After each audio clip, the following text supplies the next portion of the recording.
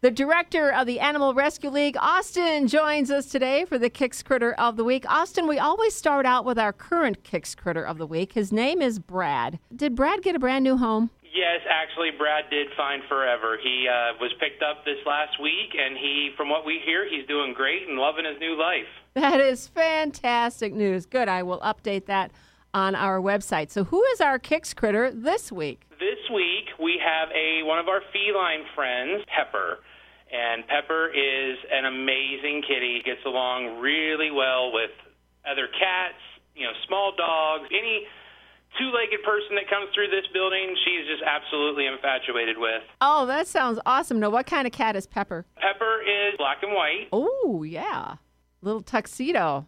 Yeah. Oh, yeah. So how can we find out more about her? If you want to check out our website at arlmarshalltown.com, she will be on there. And then also, if you want to come out and meet them, we're at 1921 Taylor Avenue in Marshalltown. We'd be happy to introduce you to Pepper or any of the other animals that we have here in the facility.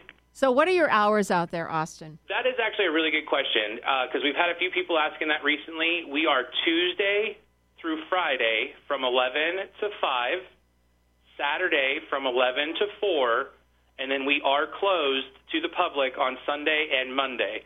But don't fear, everybody gets fed and everybody gets cleaned up after. We just don't open the door to the public those days. Right. Now, I've been noticing a lot of dogs that are strays or they end up going to the Animal Rescue League. Are their owners coming to pick them up, or are we getting a lot more?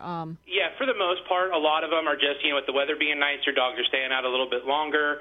They're finding those little escape routes out of their fence or off their leash, and then they end up out here with us. But for the most part, a lot of them are being returned to their owners.